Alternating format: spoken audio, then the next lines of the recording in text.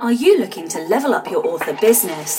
Are you pounding your head against a wall, wondering what your next step should be? Then join me, Daniel Wilcox. And me, Sasha Black, as we haul ass each week in a bid to level up.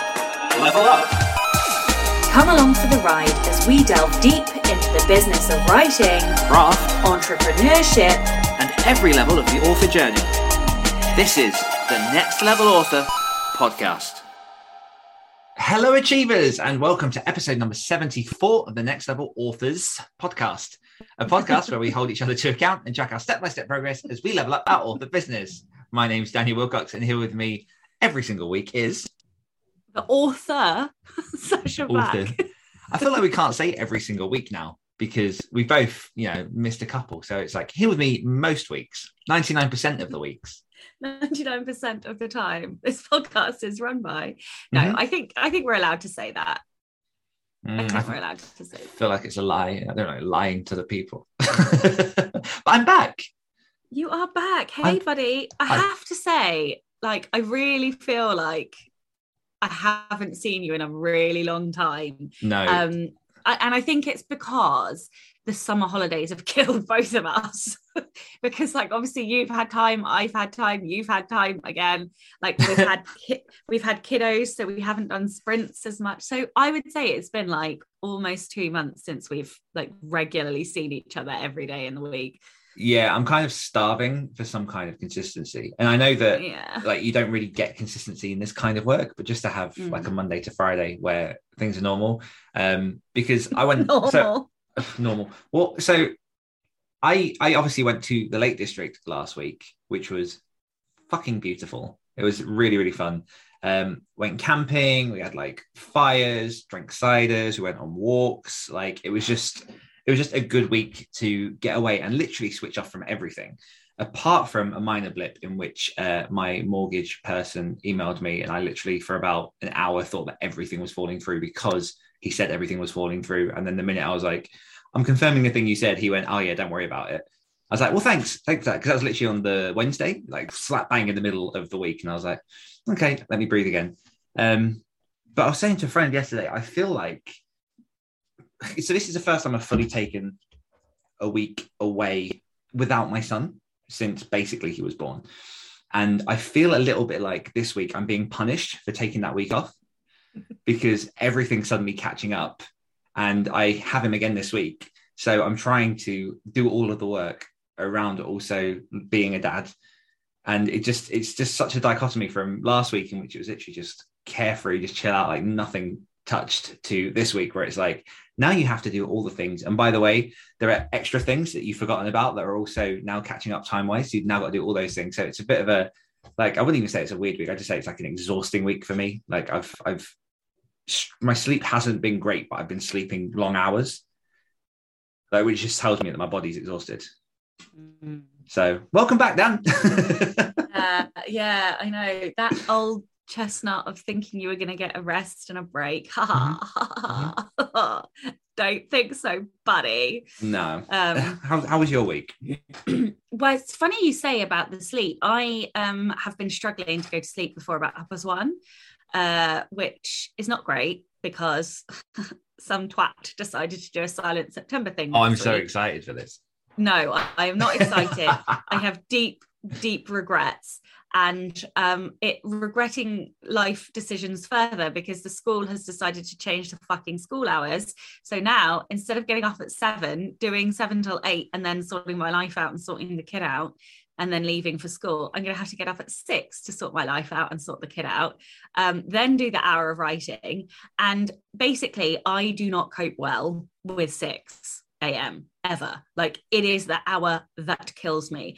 I would rather get up at 5 than get up at 6. I think it's because, you have these 90 minutes sleep cycles. I always seem to be in the patch where if you wake up at that point, you feel horrific, and it's always at 6. That 6 till 7 sleep is my best sleep. So I know what's going to happen at the end of this month, and I know you're going to be like, mindset, but 34 years in my body of experience tells me I'm going to be a fucking mess at the end of September because my body will not readjust. But anyway, sleep has, I think my body is doing that thing that you said in the NLA Patreon Q&A, the refusing to go to sleep reverse. Oh, revenge, bedtime procrastination. Yeah, I think that's what's happening. So just to explain for people, it's something I've come across in the last year or so that seems to be popularized in psychology and going around at the minute. But revenge bedtime procrastination is the idea that your days are so busy doing work for other people, and if you're a parent, obviously being a parent, that in your final window of relaxation at night, if, like, say for example me, my kiddo will be sorted by 8 o'clock. I normally go to bed about 9:30, 10, but my body's been forcing me to stay awake because it's almost like an unconscious reclamation of time, of like, what, I've had no time for myself today, so I'm going to claim this time now. But then that obviously goes into your sleep time, which then makes you more tired. So then the next day you want to do it again, and it becomes like a bit of a burning cycle, which isn't fun. Yeah, so I have to say I have fear for next week. I am afraid of next week. Are you going to bed earlier or attempting to? Yeah, last night I was in the bath at like 8:30, 9 o'clock. Because here's a thing that you really have to keep in mind if you're going to try and get up earlier and do that earlier bedtime thing and not have revenge bedtime procrastination, is just try and remember in the evenings that time that you normally have for yourself, then you have moved to your beginning morning. You've chosen like that to be your reclamation as such, and you just have to attempt to see it a bit differently. Because it's work. I'm getting up earlier to work. I'm not getting me time. Which working. Is a choice that you're making to do the thing. Yeah, well, all I can say is thank fucking God I'm only doing it for a month, because I cannot see me doing it any longer after that. I look forward to the final NLA that we record that month and just seeing where you're at. Yeah, and like seeing whether or not it's paid off. The other shitter is that... Because there's never just one. No, both the projects that I'm supposed to be doing, I'm completely stalled on. So I'm supposed to be writing, I'm supposed to be drafting, right, in that hour, because I've got edits later on in the day. But the problem is, I have come to a grinding halt on Scent of Death, which was the project that I was writing, because I can't make my mind up whether or not I can salvage this new character that I've created into YA, or if I'm going to have to make it adult. Well, so it's funny you say that. It's funny you say that, because the more I've been thinking about this, the more I'm like, I don't actually know. Because think about Skins, the TV show. How fucking outrageous was that TV show? I've got Jeff Adams to thank for that prompt. And what about Sex Education, the Netflix show? That's outrageous. What age was End of the Fucking World? Have you seen that? Because that was fantastic. Yeah, I have. Yeah, that was fantastic. Don't know, like maybe a 15, I feel like it was. I'll have to have a look. Was Skins at 12? I don't know. What age was Skins? Yeah, because that was like sex, drugs, rock and roll for kids. Yeah, that's what I mean. It was teenage. So I don't know whether or not it is too much. Anyway, Jeff, thank you, Jeff. Very much appreciate it. Has given me a couple of books to read, probably much to my wife's horror that I've brought more books. But yeah, so I've got 2 books arriving tomorrow, and he's said to read them because he thinks they're, sort of on the line. So I'm going to read those and then make a decision. But I need to do it quickly, because obviously I'm meant to be drafting next week. So basically, yeah. Anyway, I haven't really answered your question. In summary, how was my week? # weird week. Don't know. It was all right. Whoop, whoop. For people on the podcast, Dan is holding up his Weird Week t-shirt. I haven't had my kid here. Also, we've had quite a few sales of the Weird Week t-shirt this week. So I don't know who you guys are, but if you do have yours, or when they come through, which should be in the next week or so probably, send us a picture. We love to see people in the merch. So yeah. Yeah. Be fun. Nice. Okay. So what's something that you've enjoyed this week? Oh, shit. What? I forget the... Oh. Shall I go while you think? Yeah. So, number 1, the Lake District. Like, I'd never been before, and it did not let me down in any way on expectations. So we went to Scafell Pike, which is the largest peak in the Lake District. We climbed halfway up because that fuck is huge. It's absolutely massive. But you as you climb up it, you're surrounded by basically a bowl of mountains, which is amazing. And you look up and it's kind of like, are you familiar with, in Lord of the Rings, Emine Muir, the sort of rocky place that Frodo and Sam first encounter Gollum? You've seen the films, right? Yeah. So it's kind of like, I've seen 2 of them. I haven't seen the last one. Yeah. Well, imagine those kind of rocks, but very high up. And it's just surrounded by a layer of clouds. You can't even see the peak. You can just see like these sort of like demonic rocks up there. I have actually been to Scafell Pike. Have you? I have. And I only also got halfway up. Yeah. Because like we went up and we were like, this mountain doesn't seem to want to end. No. Like it's like, why are we? And you look back down here and you're like, it doesn't seem like the car park's that far away. No, because as you're climbing up, you can see basically flat through this valley to where the car park and this sort of pub is, and it never seems to get any further. But then when you're walking back, it takes like 2 hours before you're there. Yeah. And that bit between the car park and the first incline is about 4,000 miles long. It's at least like a mile, that's the bit that kills you. Yeah. And it's not smooth ground either. It's like exhausting ground to walk on. Yeah, because we were climbing up and we'd left it quite late in the day because we just had like a chill morning thing. And we were passing people on the way back down and we're like, oh, is it far to the top? And we thought we were at least halfway. And this group were just like, yeah, you're probably about a quarter of the way there. And we were like, they must just walk really slow. And then we went up and we kept walking past the next party. And they were like, oh, is it much further to the top? Oh, you're probably about a quarter. But we've been walking for an hour. Yeah. So yeah, we went, it is like Scafell Pike was lush and I want to go back and definitely conquer that at some point. Went to Windermere, which is just a 18-kilometer long lake. I love Windermere. Yeah. And on one side is a really sort of quaint lakeside town, which is all cobblestone and really cute little shops and things. And on the other side is all your walks and your sort of nature parts, and hit both sides. It was just lush. And then on the final day, went to a place called Rydal, which has a cave. It has a waterfall. It has Rydal Manor, which is this really sort of like big old manor estate. Not the prettiest manor I've been to. I'll be honest, like its front is all really like just old and not really cared for. But yeah, so the Lake District. And also, this isn't so much a thing that I'm enjoying, but it's just something that I've decided this week that I'm making a public declaration on because I just want to, and I feel like it's quite a big thing for me. I've decided this week that I'm not buying any more paperbacks in books, and I'm going to read all of my books on ebook. Because except there is an exception to that, books that friends have published, because I want them on my shelf, and most of those I get signed anyway, and my own books. And most of that's just off the kind of kickback of like, I'm doing a bunch of stuff in the background with like raising money for Worldlands Trust, and I'm trying to like do more to help with climate change from like my little pedestal. And I rewatched that David Attenborough documentary, A Life on Our Planet. And it was just one of those things where I was watching it and I was like, I can't on my side just keep buying paperbacks when I'm trying to like raise money to stop like forests getting chopped down. And I understand that obviously I'm not like judging people that do buy paperbacks, but just from my side, I'm switching to ebooks, and that's going to be something that I do from now on. So there you go, public declaration. And if you can hear my son in the background, he's being very loud. Yeah, I love that, and I have a lot of respect for that. I will never do that, but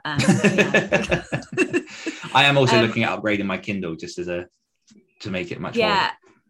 Yeah. I love the idea of ebooks, and I have to say, when I was at uni and that first period after uni, and when I first got back into reading books after having been at uni reading journals for God knows how long, I was an ebook reader, prolific ebook reader. But the more I read nonfiction, the more I read books that I am trying to deconstruct, and like, I just can't do it. I just, I write so many notes, I actually write in my books. I know it's really bad, but I don't care. And it's just how my brain, and also I'm on computers all day long. I just can't do it. But I started taking pictures of pages now.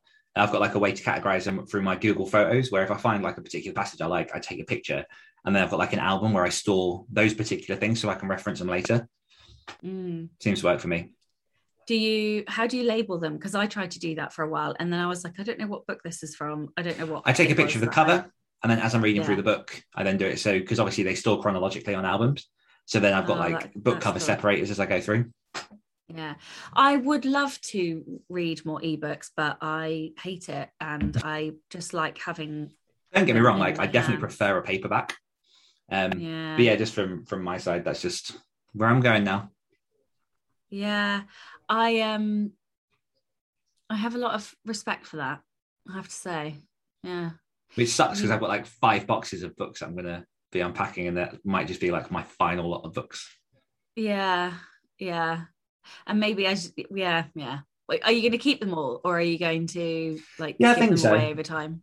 I think so. I think also the other caveat is secondhand books I don't mind buying, because obviously they're already published and out there, but I just don't want to buy and encourage sort of like new book sales. Did you as an author just hear yourself say that you don't want to encourage new books? Well, no, like genuinely I had a moment in which I was like, do I go down the route of only making my books available on ebook to stand behind that message? And then I was like, no, I need to feed my kid. Yeah. Like potentially in the future, you know, once all of my books are like skyrocketing, I'll just be like, nah, ebook now, done. But no, I can't at this point sort of financially do that. Yeah. Please buy all my paperbacks. No, don't get them on ebook. Anyway. What's your thing you've enjoyed? I don't know. So I read Life in a Fishbowl by Len Vlahos, something like that. And oh my God, was it dark? It was about a guy who has a brain tumor, and so but he doesn't want to leave his family penniless, so he sells his life to a TV show, and his life becomes like this reality TV show. And like some of the characters are like complete caricatures like that, but it's done so well and everybody's so extreme that actually it just becomes funny. You know, so like there was some really dark humor. I don't mean dark scary, I mean dark humor, things that were very close to the bone, that I found hilarious. But when I then went and read a lot of the reviews, I was like, oh, this is why humor can either like fall flat or like people, because I like was crying with laughter, but because I have a dark sense of humor. And so, you know, like, and it was little things like there was a nun in there called Sister Benedict Joan, Sister BJ, like, you know, yeah. So like there was stuff in there, like things like that I was just like, yeah. So I really, and I think it inspired the new character that I created. Yeah. And I'll tell you why. It reminded me that the thing I like doing most of all is making people laugh. That is actually what I like doing. I love making people laugh. And that's what I do in my nonfiction. I try to make learning funny. And I have been saying to you around the fiction, you know, the fiction that I've got so far doesn't really match me or my brand. It's just what came out when I was, you know. So I think that I have to move my fiction into humor, because I am so much more comfortable writing humor than I am writing anything else. And yeah, so I don't know. I just feel like there's a bit of a shift inside me. And even if I keep The Scent of Death as a young adult, I think it's going to be much more like dark humor. And yeah, it was just, it was a reminder. Like the plot wasn't even, I don't know, like it wasn't a 5-star read. It was just one of those books that made me stop and go, oh, fuck, you know, and made me have a bit of a realization. So yeah, I don't know. I'm in I really enjoyed it for that realization and that kind of epiphany and the thoughts that it's made me have. I mean, from what little I know of your fiction, I'd agree with that. That's where I should be going, isn't it? Or I should be going down that quirky, weird humor, you know, whether it's contemporary or it's fantasy, you know, it's a whole conversation and a whole thing is shifting inside me. But I can honestly say, I don't think I will ever write another series like Kiefer's. I think I am going in a different direction now. Nice. Let's not analyze what I want readers to fill with horror. Where are we? Weekly confessional. So first of all, thank you very much, Caitlin Duncan, for coming on the show and filling in for me and spending an hour in my shoes. Thank you very much. Caitlin said she will publish her book. She did. And she launched her book yesterday. We're recording on Friday and it came out on Thursday. So congratulations, Caitlin, on your first ever self-published book. That's huge. Whoop, whoop. It is huge. I have to say I'm very proud of her. And I genuinely, like, regardless of the fact that she's a really good friend of mine, the book is fucking brilliant. It is. I actually learned stuff from it. And I just thought it was fantastic. So it's one of those books that really deserves to do well. So yeah, I hope it does. I think it's because I think some people might be looking at it and thinking, well, I've not sold rights to my books, but I don't, it's not just for people that have. It's definitely for people who maybe don't quite understand what selling your rights means or is interested in pursuing the more traditional route. There's like cautionary tales, but there's also good information there on things that you should look out for. So definitely just check it out and it will kind of like help you understand that side of things more. And I'm also going to be cheeky and use it as our level up this week. So bam. Yes. And Sasha will work on Trey edits. Yeah, so I did about 5,000 words of edits. Nice. And yeah, I mean, I'm trying not to beat myself up and just be like, look, you're almost 11k into the edits now, and that is progress. But also I kind of expected to be significantly further through, if not having completed it by now. But there are some considerable additions and rewrites needed. And obviously I mentioned last week the brainstorm with JP, and I had to do a secondary brainstorm this week. So I've got like a bazillion post-its up there. And I'm still fighting myself a little bit. Also, I'm feeling like my inspiration tank is a bit empty. So I'm really hoping that binge reading over the weekend and stuff will enable me to be ready to word a bit more next week. But I kind of did edits and like thinking, brainstorming work. I definitely found that my non-fiction reading has halted now since I've been working on When Winter Comes. And because I've got the launch of that and like an anthology stuff that's coming up in the next few weeks, I'm still just reading fiction because I feel like I have to feed the fire as I'm doing the thing. So I do that as well. And I also am trying to get through the bloody Rebel Author stories. I had 50 in my pile to read. So the other judge had, I don't know, about the same anyway. And I'm trying to get through them, but I think I underestimated how long it takes to read them. So yeah, I'm like trying desperately hard to get through them in the next week. I'm still definitely keen on an episode on anthologies because I think there's so much that we could talk about. Yeah, I think so too. Yeah, I've learned so much. It's very interesting being on this side and just how apparent it is. When's yours launching? So the Omens Call will launch on the 1st of October, although that's not widely public. It's fine. But yeah, it's coming out on the 1st of October. We've got some launch stuff over the next few weeks coming out. So what about if we do it in December, like one of the like Christmas bonus episodes? Because I should be well into launch, looking at hopefully. Well, I mean, the decisions will be done by the end of September. It'll be edited in October.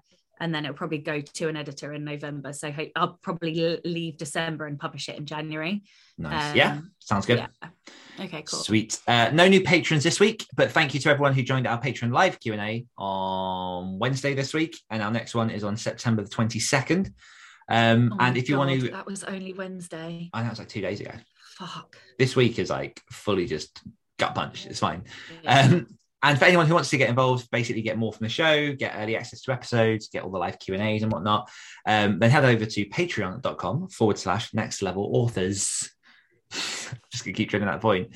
Sasha, what's your notice for this week? What are you plugging? I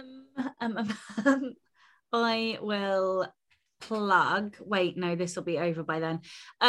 Just my books or my let's do consultancy. If you have a problem, if you have a publishing question, if you're stuck, if you would like a session strategizing your marketing plan or your publishing direction or multiple streams of income, you would like a one-to-one power hour on consultancy, then you can get that from me by visiting my website, sashablack.co.uk, and then going to the shop and scrolling down.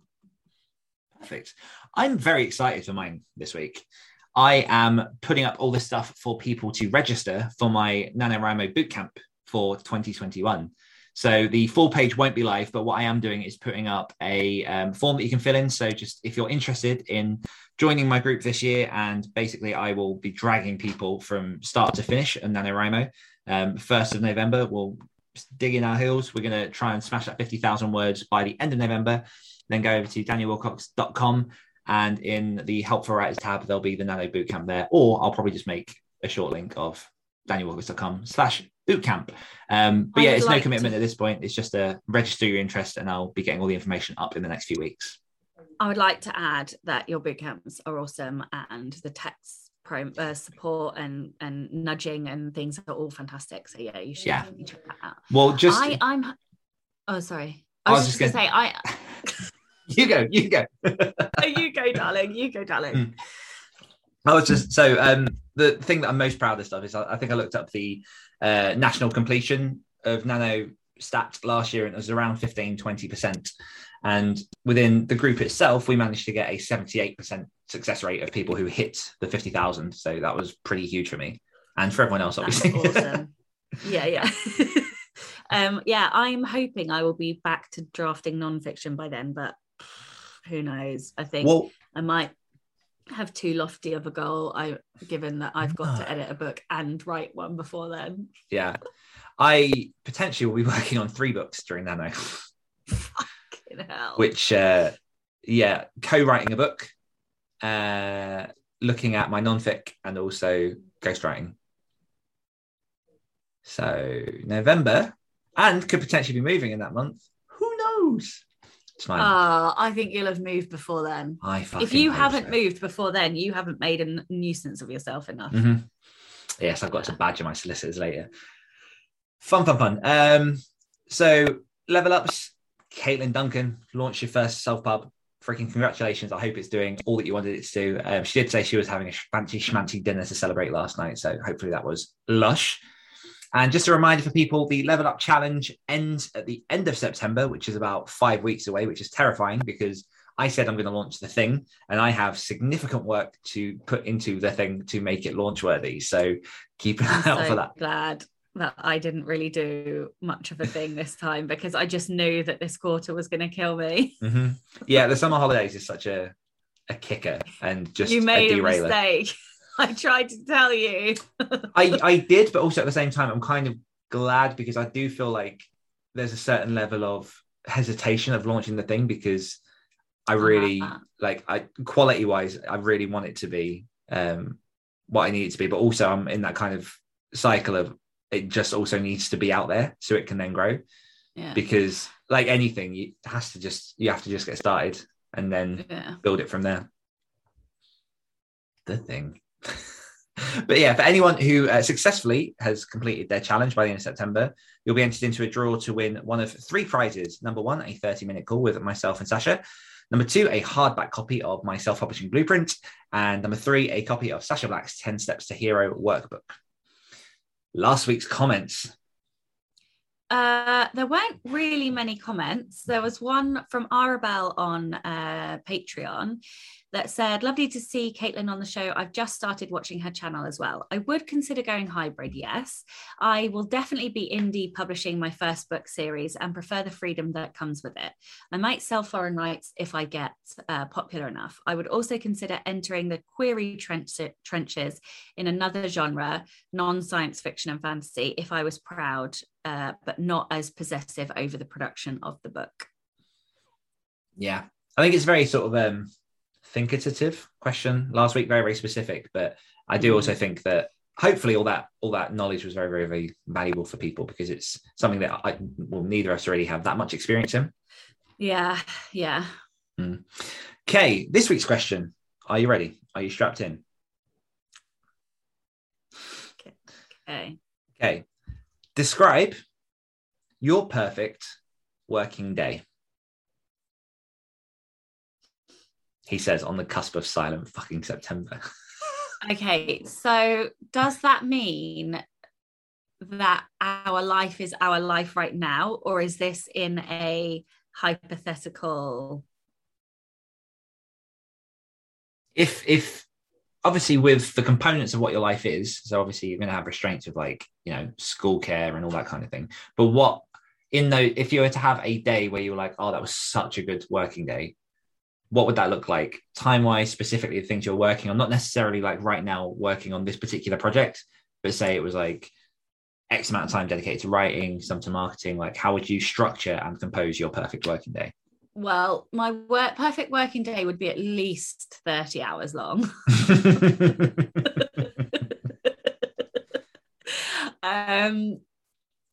Okay, so just imagine everything goes right exactly as you want it to. Yeah, I mean, I feel a bit guilty answering this question because I can't have my perfect working day because I have to do the school run. And I'm not saying I don't, in answering this, I'm not saying disclaimer. Yeah, that, that I just need to disclaim, because I can't have my perfect working day. And much as I would love a perfect working day, I wouldn't change what I have, if that makes sense. So I would probably get up and to the desk for about 8 o'clock.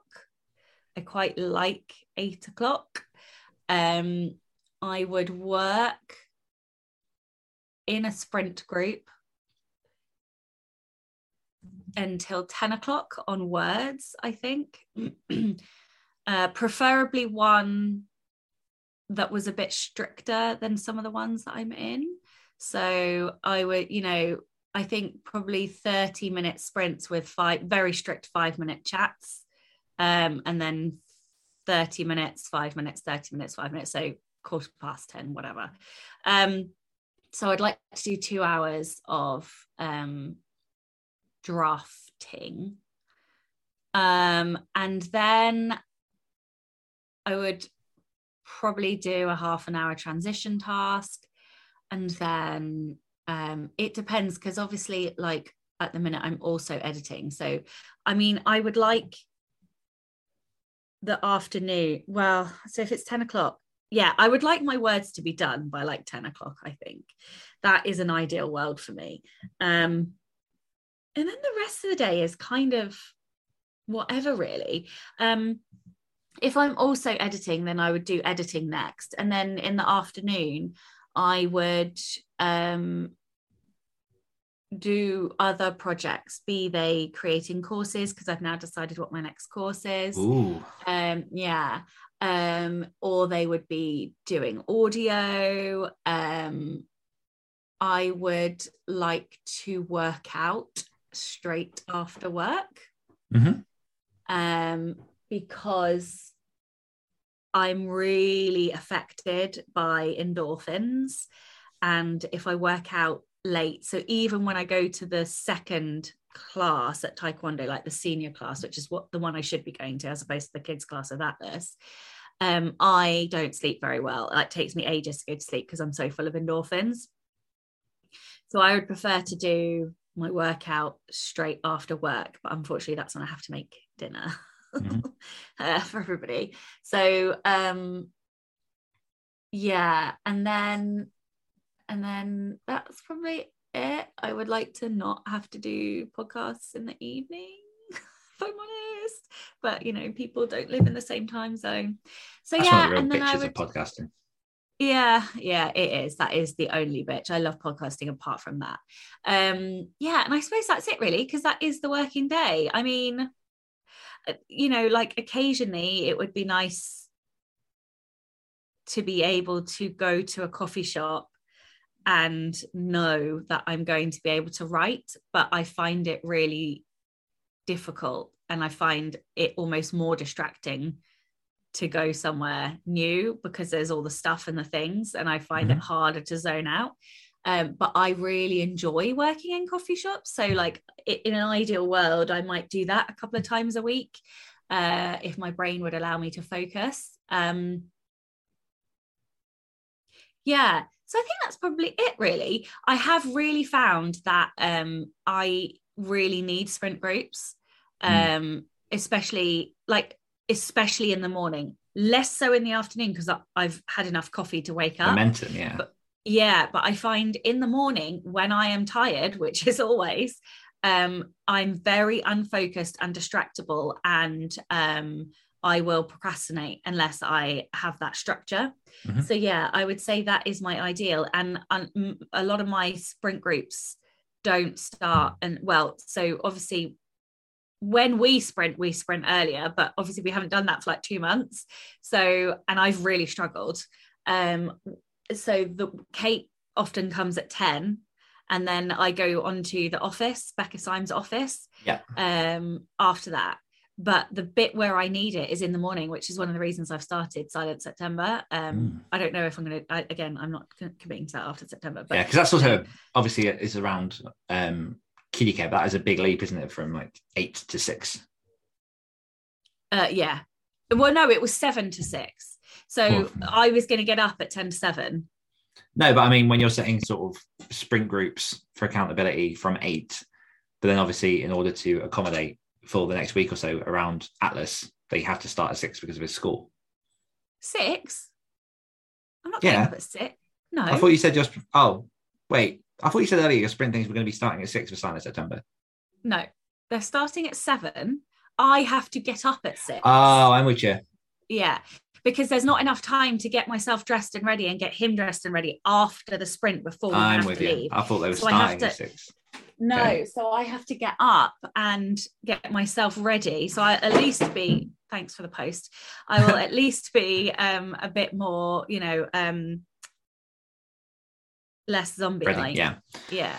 I find it really interesting that you say in new spaces there's all the shiny things to distract you, because for me it goes the other way, where I'm like, because it's a new space and I don't really know how the dynamics work in like that cafe or wherever it is, I tend to just get my laptop and just zone in, because I'm like, just ignore everyone else and do the thing. Oh no, I find that I just want to look at everything, and I don't want to talk to anybody, but I just want to look at all of the things and look at the people and listen to what people are saying, and I just find it wildly distracting. But I think it's because I'm very, like, I get overstimulated by that kind of environment, whereas here I'm not stimulated by anything, because it's the same old shit that there's always here, and so. Yeah, this is slightly tangential as well, but on Monday this week, I'm dropping off the boy quite early off in Lincoln, and because I'm going to be up there anyway, I'm going to go to some of my old haunts and just sit in a couple of cafes that I've not been to for about a year. Oh, nice. Which is going to be nice for me. Yeah, I love that. Yeah, and what I'm also hearing from your morning sprint half an hour things is that we need to change how we structure our sprints. Yeah, because towards the end of them, I was finding that we were chatting a lot more than we were working, and that also doesn't work for me. Caitlin gave me this fantastic advice, and it's gonna be. Oh, you got one, everybody. Yeah, it's a visual timer, and it has actually been helping like a lot. That's weirdly satisfying, isn't it? So for people who can't see, it's it's a clock. Just like a little square clock, and you turn a dial and it makes like this as many minutes as you want read. It's sort of like a bit of plastic that goes round in a circle, and it's a visual prompt of how much time is left, and I found that has been helpful to me and my focus to try and bring me in the mornings. I mean, to be fair, with the those kind of sprints, because with the boot camps, obviously I run a few times a week. If that's 20-minute sprints, like 7-minute breaks, because that seems to work for the people involved. And, you know, there is an element of Q&A and chatting in there as well. But I do find that if I do that on top of our sprints, which are like 20 minutes, that 20 minutes never quite feels like enough. In theirs or in ours. So I feel like I kind of want more of that, like deep, just uninterrupted. Because also then, I don't think 20 minutes is quite enough for me. In Becca Symes, they do hour-long sprints, and that's too long for me because I get distracted. But I think something between, I think about 30 minutes is about right, because at about 25 minutes, my focus starts to wane. But I agree. Yeah. But I almost feel like you don't count because you haven't done sprints with me for so long. They'll be back from Tuesday next week. Because also, always still around. So, well, the week after. But yeah, so for me, and also if there's a weird like bubbly noise in the background, it's because I haven't yet fed my fish and they are ravenously just jumping out of the water. Oh my God. Quite one of them's quite big and it's very aggressive. It used to be gold, now it's turning silver. That's strange. So to answer the question on my side, I think it kind of, I don't know is my answer. I think the reason I asked this is because I've been trying to figure it, and essentially for me, I know there are a few factors that have ultimately disturbed what my perfect set of my writing day is, because I used to be very, very stringent. When I was in the day job and I was in my previous relationship, there were certain pockets of time that were just mine, so I claimed them. Like I used to do, like sometimes it was a 5:30, sometimes it was a 6, and I'd get that first hour 6 till 7, smash out, I don't know, 1,500, 2,000 words, and then you just feel ready for the day because it's like I'm done. Not done because there's always more work to do, but like to have achieved the thing that you want to do that early was just like a very big driving force for me. And then I moved into my own place, and obviously the flexibility of what you could and couldn't do changed. Like I was still getting up early, but just not as early, because I was beginning to prioritize sleep a bit more, so I could, you know, feel a bit more rested and not get burned out so often. And then pandemic, homeschooling, quarantining, all that kind of stuff. Then out of the quarantine and then back into it, and then moved house. So I'm obviously now living with my parents, and I'm finding now there's a real block. Like, so my parents have a caravan along the British coast that they go to on weekends. And I find that when they go to there for a week, my personal writing habits are different to when they're here. And I can't figure out, I kind of can, but at the same time, I don't want to admit that that's the thing, because it seems like such a stupid thing in my head. So like when they're not here, it's like the time is mine. No one's watching me. So I can do the things that I want to do when I want to do them. But my parents have very sort of like strict schedules on when they get up and when my dad works and when they do certain things. And I feel like if I'm not in somewhat adhering to similar schedules, I'm being judged for not doing the work, if that makes sense.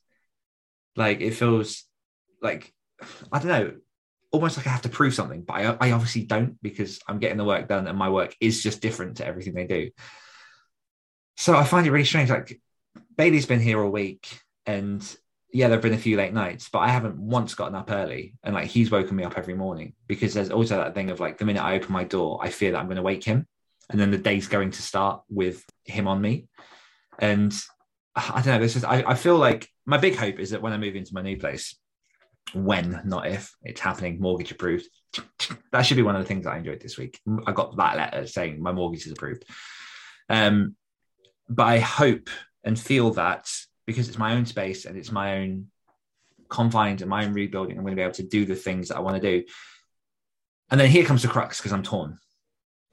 Because I am being careful what I'm saying.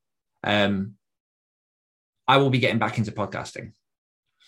And as we've said earlier, sometimes that means evening work is inevitable. So I'm being very careful about how I structure my evenings so that I don't overload.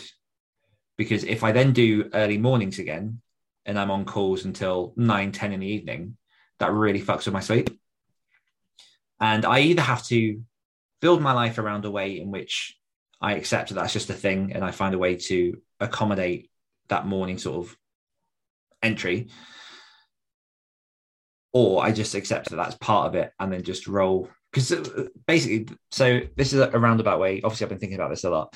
This is a roundabout way of saying, like, the times in which I felt most productive were when I was up at like 5:30, 6. I was in town in a cafe from 6, writing. I would have all my words done by 9, 10 o'clock. And then I'd have the rest of the day free to work on whatever I wanted to. And I feel like I want to get back to that. Because number one, coffee in the morning is great. No one's up. Like, you're just getting the thing done. And by the time that 10 o'clock hits, I'm literally like, everything else is just fun for me. But at the same time, I don't want to get to a point in which I'm sacrificing sleep again. So it's juggling that, because my perfect writing day is getting the words done in the morning and working towards a project, hopefully of mine, and not just always ghostwriting clients. And then in the afternoon, it's having fun with like planning, with strategy, with like ideation, with design, all the kind of like newsletter and bits and pieces of sort of thinking more broadly. And to be fair, and I'm just going on like a full ramble here, but like the brainstorms kicked in. Like I am aware that when we met in February, March time, whenever it was, we did like our strategy day, like a lot of our discussion was about finishing the things, and I'm still in the tail end of finishing the things. So there's still a lot to catch up on, as people can probably tell from like the board if you're watching on YouTube.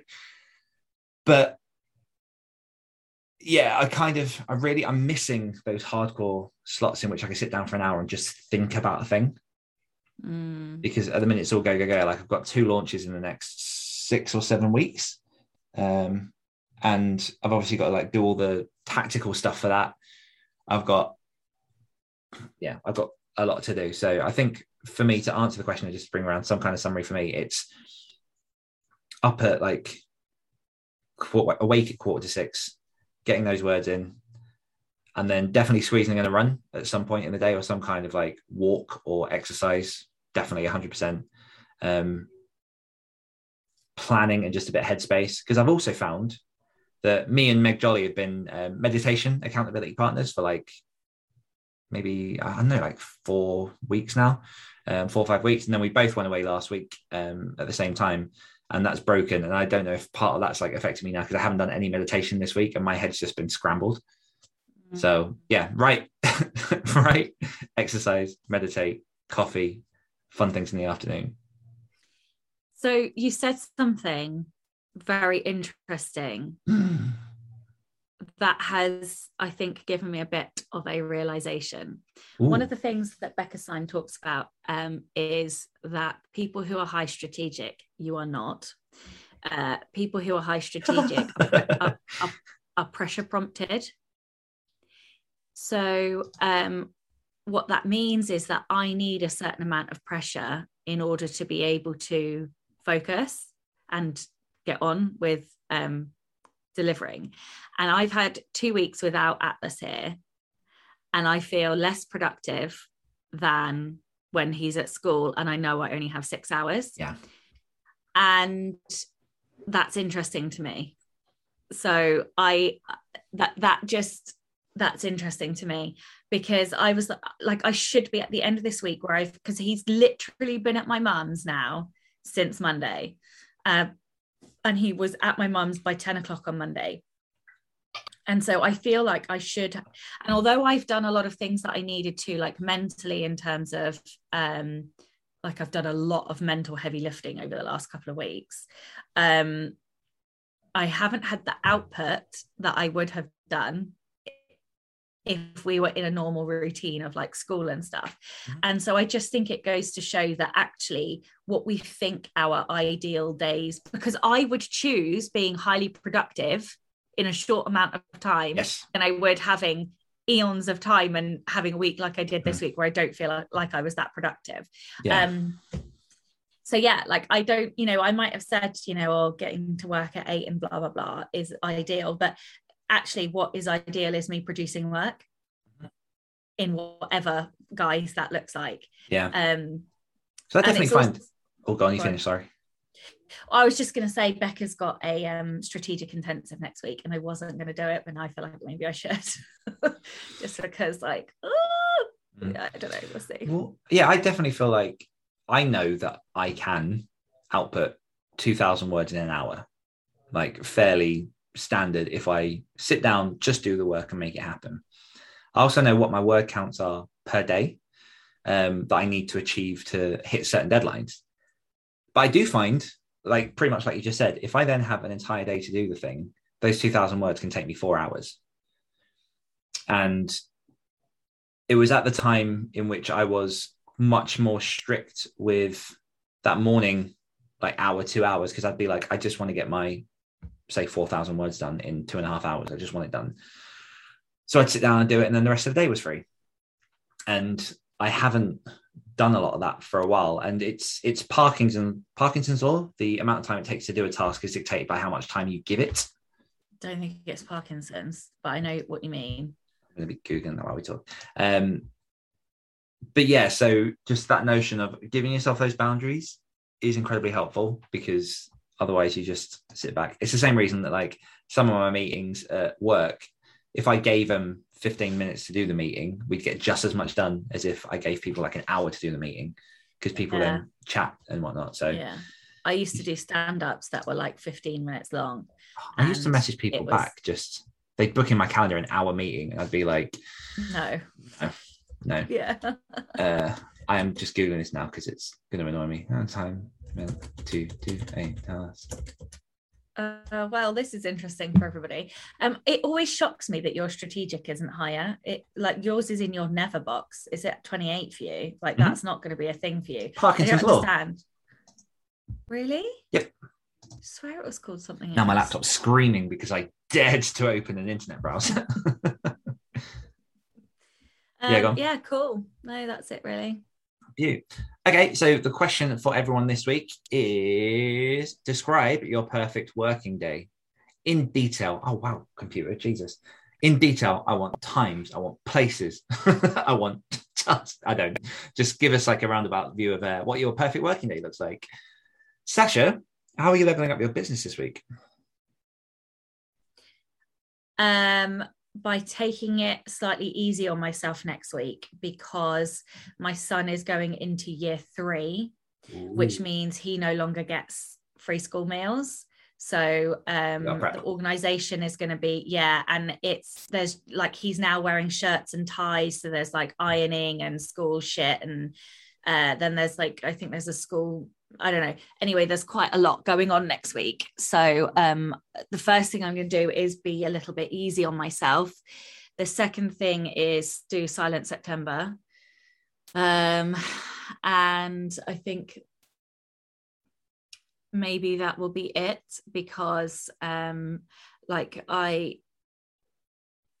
not going to open that can of worms.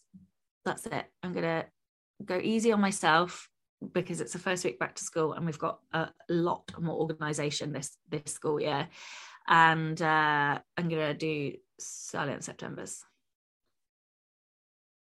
Beautiful. Okay. I'm going to have all the Nano Bootcamp registration stuff opened, and that will be at danielwilcox.com/bootcamp. And I'm also in the throes of finishing all of the scheduling and planning for my 2 upcoming launches. So When Winter Comes is going to be launching, and The Omened Call is going to be launching, edited by myself and Julie Heiner. And I think I'm going to leave it at that for this week, because that's a lot of brain processing and actual like scheduling and reaching out to people and contacts. Like I've started assembling my ARC team, or rallying my ARC team. I've got to handle like a load of emails for that as well. But yeah, that's where I'll leave it. Beautiful. Well, thank you everyone for joining us, and we will see you next week. Bye. Bye. Hungry for more? If you enjoyed this podcast, you can hear more of my angelic accent and Dan's dulcet tones on our other podcasts. For more of me, check out the Great Writer Share podcast. For more of me, listen to the Rebel Author podcast. We'll be back next week holding each other to account as Dan and Sasha become next level authors. Illustrious it's going. You are one massive ginger bumblebee. I don't want it anymore. I don't want it. To be perfectly honest, I don't want you to have it anymore either. It's not flattering. It's really not. You need to like hurry up and lose the centimeters so you can get rid of it.